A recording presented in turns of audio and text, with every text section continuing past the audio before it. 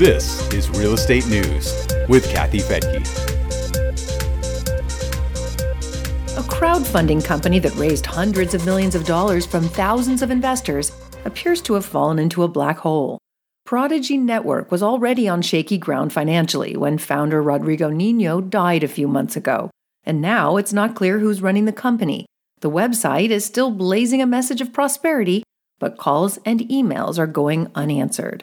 I'm Kathy Fettke, and this is Real Estate News for Investors. Nino had stepped down from his CEO position last September due to a recurrence of cancer. He didn't name a successor, although one report says he left a group of investors in charge. The company was already dealing with revenue shortfalls, delayed distributions for investors, and lawsuits. As the company faltered, Nino turned his attention to his spiritual self and held daily group meditations on Zoom. He died on May 16th with no word of a solid continuity plan. Before he died, he sent a final message to investors in the form of a video where he admitted failure. He said, "It felt like the implosion of my identity and who I really was. So much more than a business daily because I was the business." Nino founded the company in 2003 and was an early adopter of the crowdfunding strategy when it was approved as part of the Jobs Act in 2013. Since then, he's raised almost $700 million for several projects in New York. He also had a few projects in Chicago that were still being funded. The New York projects included 3 AKA-branded hotels, 2 co-working properties, and a live-work hotel in Manhattan.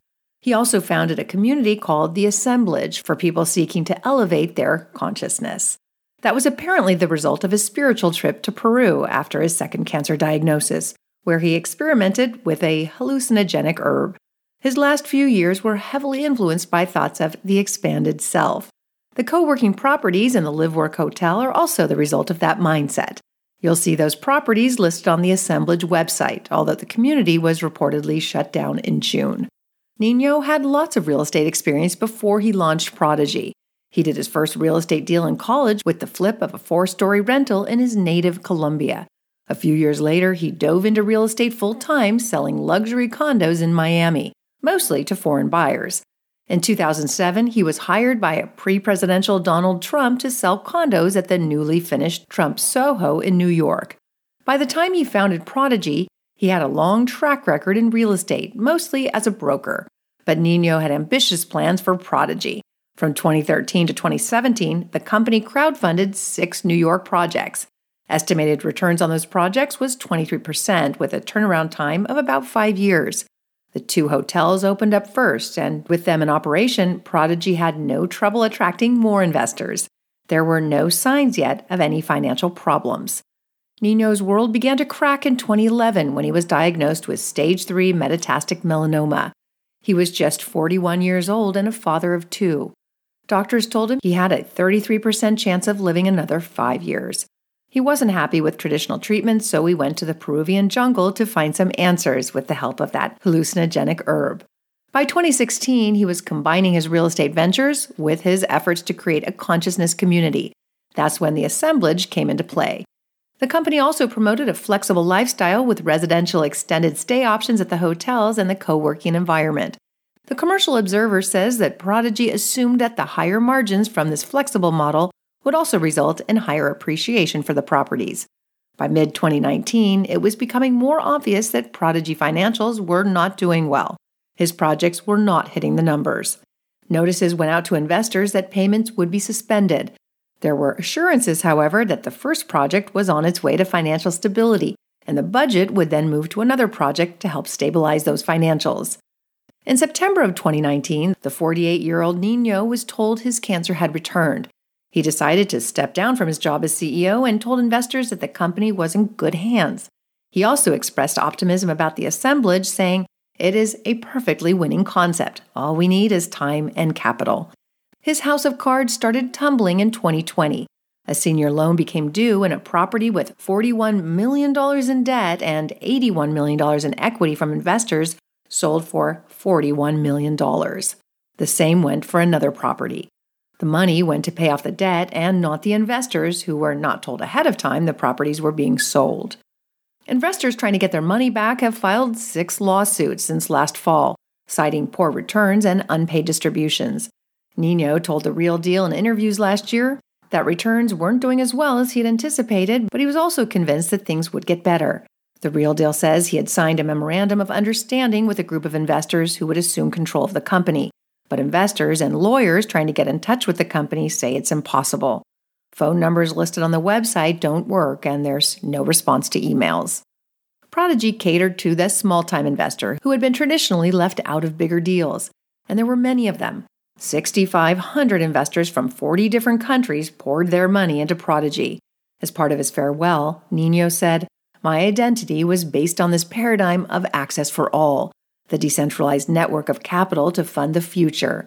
He said he stands behind the idea. It was just a question of time. But unfortunately for him, time was not on his side, and his investors may have gone down with the ship. It's still not clear what will happen, but there are a few basic lessons here to share. Number 1, Prodigy doesn't appear to have a solid continuity plan in place. It seems as if Nino, as he said in part of his farewell address, that he was the business.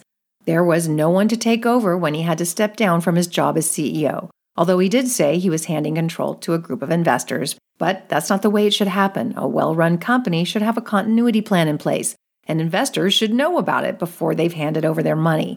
It should be made very clear in the operating documents, which usually include a PPM or private placement memorandum and an LLC with an operating agreement.